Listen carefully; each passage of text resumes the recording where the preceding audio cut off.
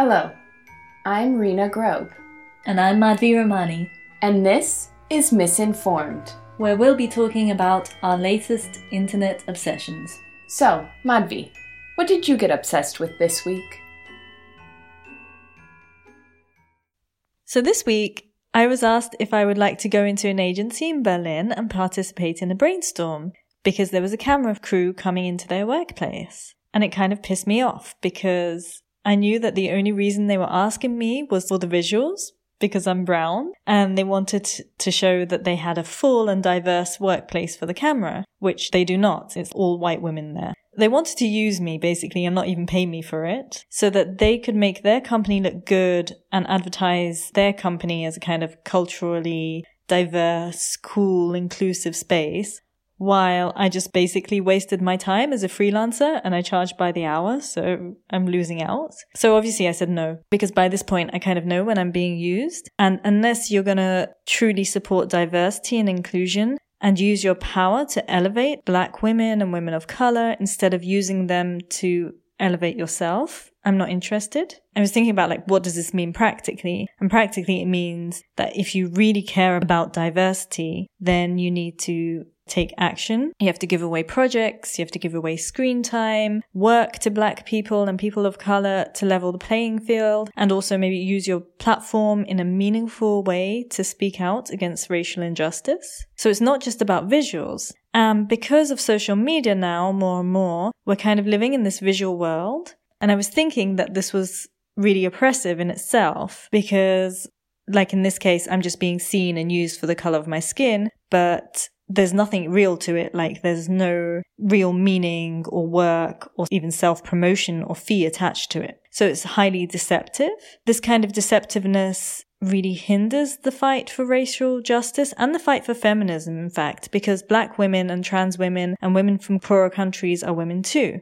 A lot of people are presenting themselves on social media as being empowering to women, and they're using the right images and the right slogans, but in fact, they're just covering up and making pretty a problem that is really serious. Rachel Cargill, who's really amazing, wrote this article in Harper's Bazaar, and she had this line which just said, "If there is not the intentional and action-based inclusion of women of color, then feminism is simply white supremacy in heels." And then along similar lines, here in Berlin, I think last week, Margarita Scorbisa, I think that's how you pronounce her name. She's from This Fair Force.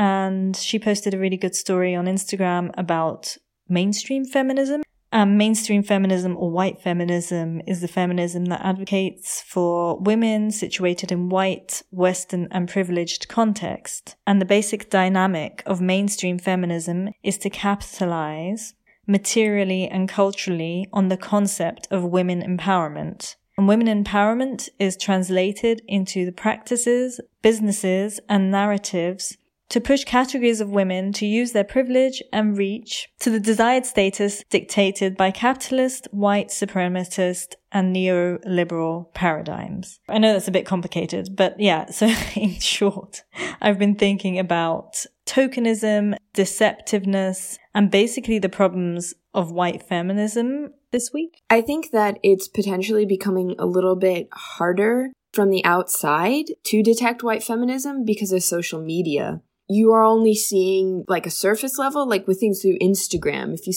You only see what the brand puts out. You can't see everyone who's behind it.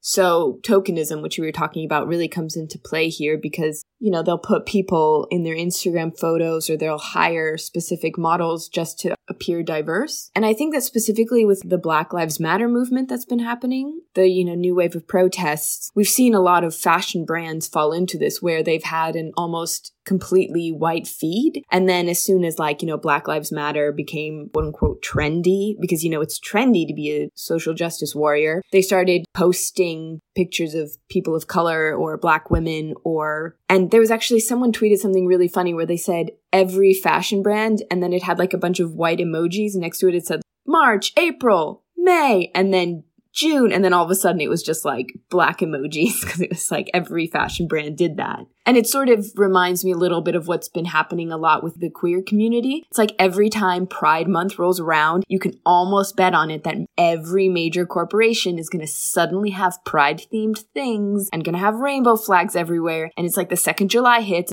boom, gone. So yeah, it's a capitalistic society looking to take advantage of oppressed groups. I think white women are overly guilty of this. You have to remember that the majority of white women voted for Trump. And specifically, white feminism is overly complicit in this. But yeah, like you said, like white feminism isn't really interested in furthering women. It's interested in helping themselves. And there is a huge intersection between white supremacy and white feminism. Lori Penny has a really interesting video where she talks about this, and she refers to white feminism as Barbie feminism. And it's this idea that, oh, this is what the new feminist looks like. She's blonde, she's thin, she still fits into like feminine ideas, and she can do everything, but she never has a hair out of place, and she's, never bigger than a size 2. And how, well, that's a really disgusting view of feminism and what women should be.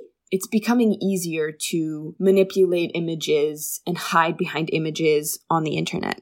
Another really nice phrase for that is Instagram ready feminism. I picked that up from, I think we discussed it very, very, very briefly in our pilot episode, this massive article in the New York Times about The Wing, which is a women's co-working space in New York. And I think they have some other branches, but it was really sold as being feminist and empowering to women. And then the New York Times did this massive expose of how, for example, the trans women, the black women, the women who worked there, the women from lower social statuses were really not treated well there at all. One of the former employees said, well, as long as everything looks Instagram ready, we're good. So it was all about an enticing visual presentation and wearing a cute outfit, kind of like you said, Barbie feminism. One of the interesting stories from this place was that because they paid hourly employees $16.50 in New York, and a lot of these employees had trouble being consistently approved of to get enough shifts in order to support themselves. And one of the employees snagged a tote bag that said ladies get paid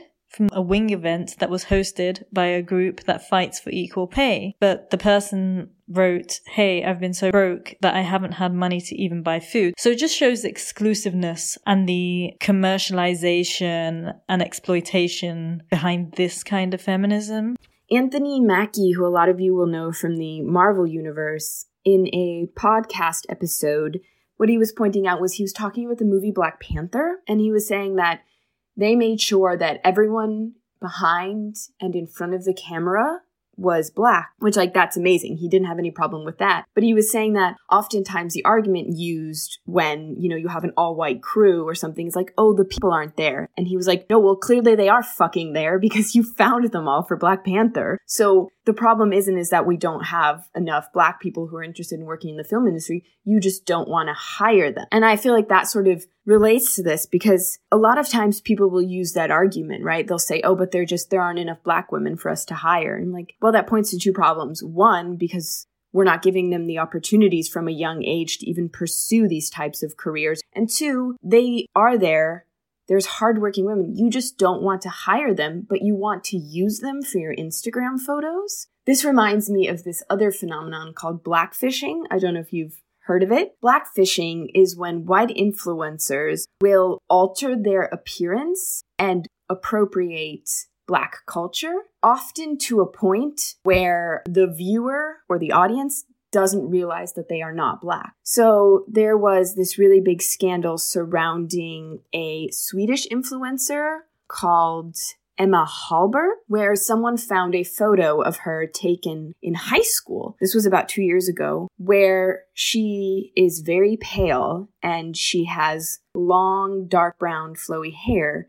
And people contrasted this with photos taken in present day from her Instagram, where she has very dark skin and has sort of very curly hair. And Emma has defended herself basically saying that they were taken in different seasons. I just tan naturally. I get very dark. In the summer, I just tan a lot. But then she'll post these makeup videos where she does makeup tutorials, and you can see her using foundation color that's 3 to 4 shades darker than her natural skin tone that you can see. Blackfishing leads to 2 major problems. Obviously, it's a form of modern day blackface, and you shouldn't be doing that. But these women, white culture steals so much shit from Black people. For example, the word cool, which is a word that you can't, everyone says it. I can't imagine living in a world where people don't say cool. That is a term that we appropriated from Black culture years and years and years ago. Correct me if I'm wrong, but I feel like not many people know that. So we're constantly stealing not just their language, their clothes, their music, and now Instagram influencers,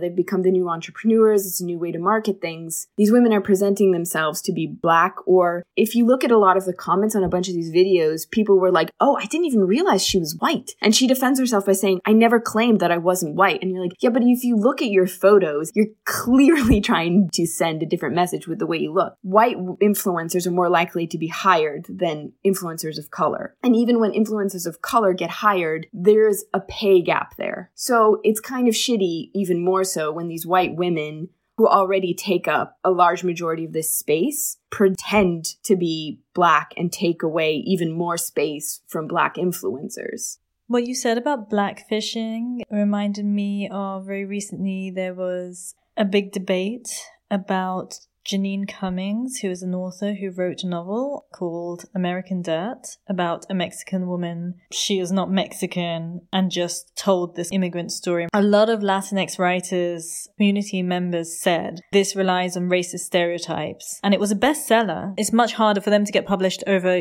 white writers anyway. And now to tell these stories, a white woman is doing it. Why? Just leave that story to be more authentically and better told to people who know that community and know those stories and have the right to it. It's such arrogance. If you don't have an agency that is diverse and inclusive, then maybe be like, hey, there is another agency or there are these other people who could do this show instead, and give away that work. Create space. It's up to all of us to create space for people who have more barriers to it. And I do it a lot in journalism. If I saw a story about Black people in Berlin, I would first and foremost put it out to any Black journalist in Berlin. I would not write that story. And especially Black women have it hard. The hardest. There's a term by Moya Bailey, who is a queer Black feminist, called misogynoir, and it's used to explain the intersection of racism and sexism that Black women experience. On Instagram, there was a really good post explaining all the ways that this manifests, but some of the ways are, for example, that Black girls are seen as more grown up than white girls. There are biases in the healthcare system. For example, in 2017, a study from Georgetown University found that adults viewed Black girls as less innocent and more adult-like than white girls of the same age, especially between 5 and 14 years old. And when compared to white girls, Black girls were perceived as needing less nurturing, less protection, less support, less culture, and being more independent, knowing more about adult topics, including sex. And adultification also leads to rape culture. More than 20% of Black women are raped during their lifetime, which is a higher share than among women overall. And also, their rapists get less jail time than if the victim was white. And then, of course, we've got all of the stereotypes against Black girls and Black women. For example, the sassy Black woman, angry Black woman, the strong Black woman, the Jezebel. And then there is this stereotype that Black women exaggerate or they don't feel pain, which was established during slavery, as Black women got a lot of physical, sexual, and emotional abuse while working on plantations, which was physically destroying work. And also medical professionals dismissed the Black women's pain in the belief that Black women have a higher threshold. And in the mid-19th century, the father of gynecology basically built his career on experimenting on Black women's genitalia without anesthesia. And he did this because of the racist notion that Black women do not feel pain. And he was free of moral, political, and economic judgment. Even though most of gynecology is based on the research done on Black women still are treated worse and die more during childbirth. If you're really feminist and you really believe in empowering women, you need to empower all women, and especially Black women in a very meaningful and active way if that is what you are selling as your fundamental value. Otherwise, it's Instagram-ready feminism. Yeah, we white people are not very good at not being the center of attention, which is where, the white savior comes from. White people thinking they have to go to Africa or other countries and save everyone there. Like, I remember in our high school, they did that. You could go to Tanzania and build schools. And I'm going to admit at the time, I didn't really think about it. I didn't go, but I didn't think about it. But in hindsight, I was like, cool, so you're probably going to spend a lot more resources trying to make us white German kids feel comfortable and secure and provide us with housing and all that stuff, just so we can come with no expertise whatsoever and build a school. And it reminded me of Robin DiAngelo has written this book called White Fragility, which was a bestseller and top of all the book charts. And it beat out a bunch of books by people of color who were actually writing about race. And I was like, that's just the problem. Like, if you had to describe it with one image, it would be that, wouldn't it? Yeah, in her article for Harper's Bazaar, Rachel Cargle writes about the responses that you'll get if you call out white feminism. She actually goes into here are a few items in the toxic white feminism playbook. Number 1 is tone policing, so that when women of color begin to cry out about their frustration or pain or outrage, white women are just like, can you just say that a little bit nicer? Can you just be a bit nicer when you say that if you want to be respected and heard? And the other thing is spiritual bypassing, which she says is the easiest way for white women to skirt around the realities of racism, just to love and light it away. And when confronted with the ways that they've offended people from marginalized groups with their words or actions, they immediately start to demand unity and peace and all that kind of stuff, and painting the other people that they've harmed as aggressive, mean, or divisive. And then the other thing is, like you said, the white savior complex. So a lot of women insist that there's just no way they could be part of the problem. And instead of listening to what women of color are trying to express, they instead whip out this is all the good stuff we've done for Black people in the past. And then the other thing, like you said also, is centering, which is, according to Rachel Cargle, the most common of all. So white women get caught up in how they feel in the moment of Black women expressing themselves, that they completely vacuum the energy direction point of the conversation to themselves and their feelings. And they start to explain why race is hard for them to talk about, and what they think would be a better solution to the topic at hand, and perhaps what women of color can do to make it more palatable.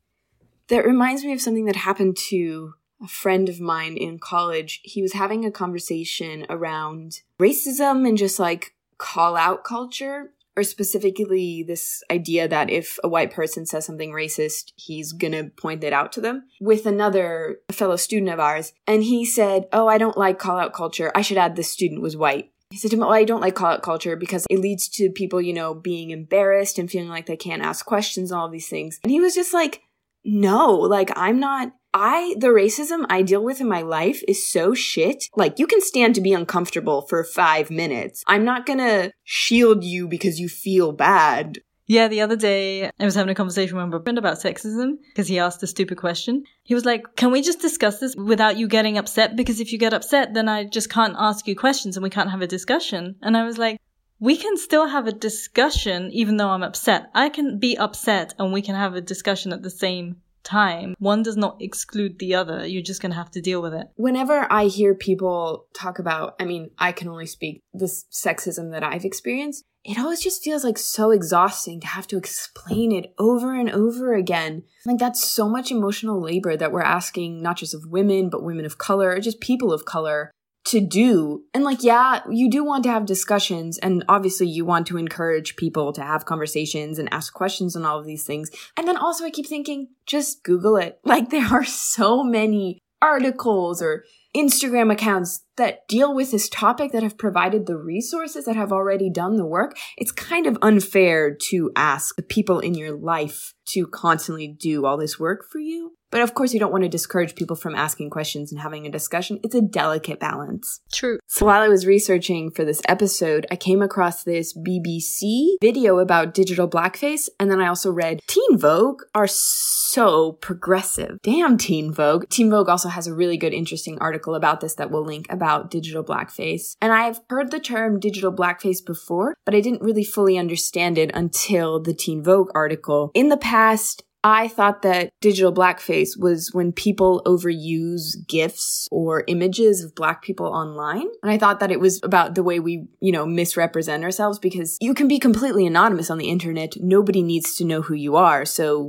how are they going to verify your identity? But the Teen Vogue article kind of went on to explain that digital blackface refers to the phenomenon that a lot of reaction GIFs that exist on the internet are of Black people and portray stereotypical ideas of who they are. So oftentimes it's like the sassy Black woman. You'll have like a GIF of a sassy Black woman. They have this example of a tweet by a woman named Meghan McCain. I wonder if that's John McCain's daughter. It's a tweet where she says, "Someone explain to me the point of fat shaming Sean Spicer. Is it just to humiliate him even more, or what is it?" And underneath, it's a GIF of a Black woman going, "So rude, so nasty." And I assume she's probably famous, and I don't know who she is. And then underneath, there's another one with a reaction GIF of New York from Flavor of Love. I don't know if anyone remembers that show. Digital blackface basically means that overwhelmingly white people will use reaction GIFs or videos or images of stereotypes associated with Black people, specifically Black women, to voice their emotions, and they portray negative stereotypes.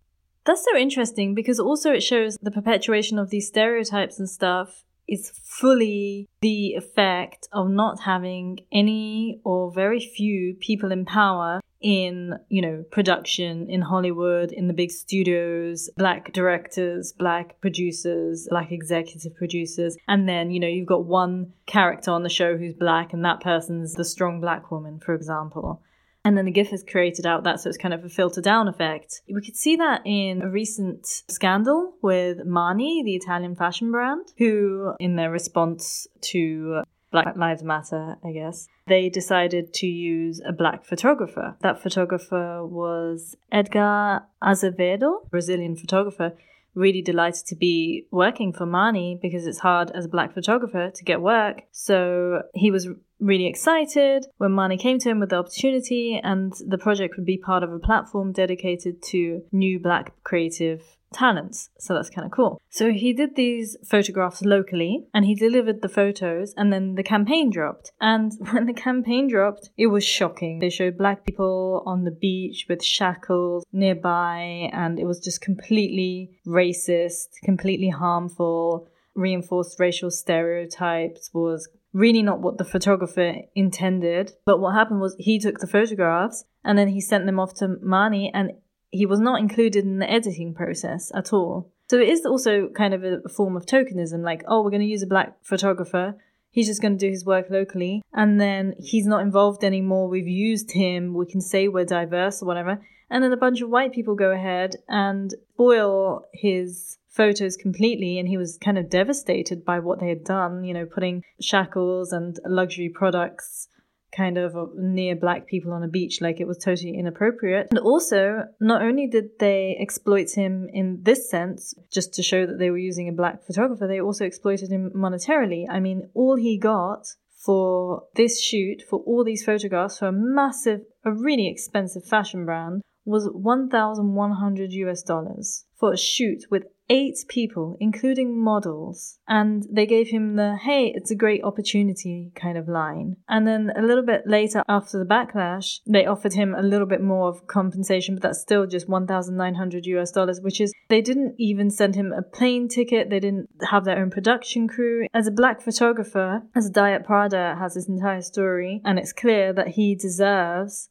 the same play and inclusion in the process that any other photographer would have been afforded. I feel like this image stuff is it's almost a step backwards. I recently just watched this short documentaries about this subculture in the Congo, and I'm really sorry for butchering this. It's French. It's called Les La Zapé. So they're often described as the dandies of the Congo. And these are just incredibly well-dressed individuals, and I highly recommend you all go read about them. But what really, really struck out to me about this short documentary was it was framed around this British photographer who had gone and done a photo series about them. And they were interviewing the photographer, and he was talking about them, explaining the subculture, talking about his new book and the exhibition that was coming along with this and all of these things. And I remember thinking, why don't we just talk to them? I'm sure they would really love to tell their story instead of filtering it through this British photographer.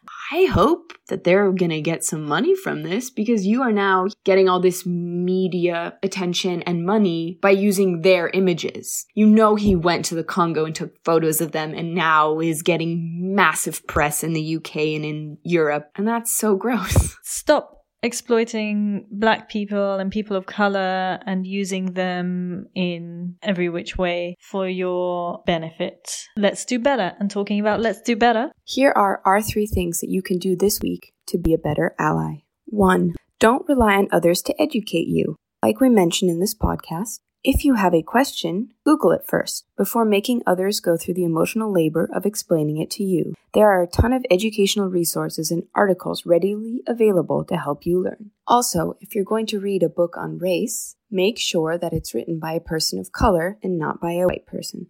Number 2, realize it isn't about you. If a member of a marginalized community calls you out or voices their oppression, listen. Don't get defensive and don't take any critique personally. The problem is the system of white supremacy and not individual white people. Although, of course, sometimes that is also the case. 3. Speak up for, but don't speak over marginalized groups. In a work setting, if you notice you are in a room full of white people, interrogate why that is and take active steps to make a change. Make sure your colleagues of color are paid an equal wage, and if a project comes your way that isn't right for you, take the necessary steps to make sure it finds the right home. In a social setting, support your friends when needed. Never speak for them or over them. Listen to them and listen to what they need and how you can help in a non-invasive way.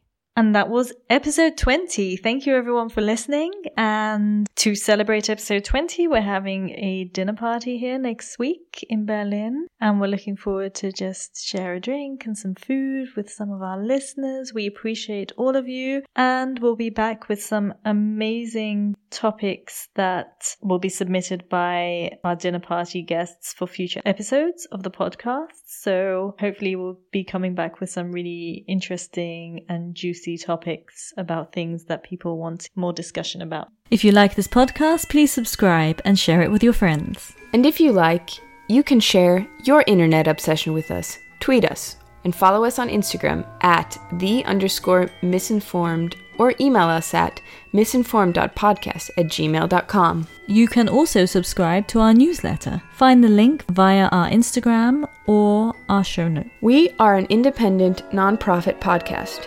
If you would like to show us some love, you can give a one-off donation via SoundCloud or become a patron on patreon.com/misinformed. Thanks for listening, and until next week.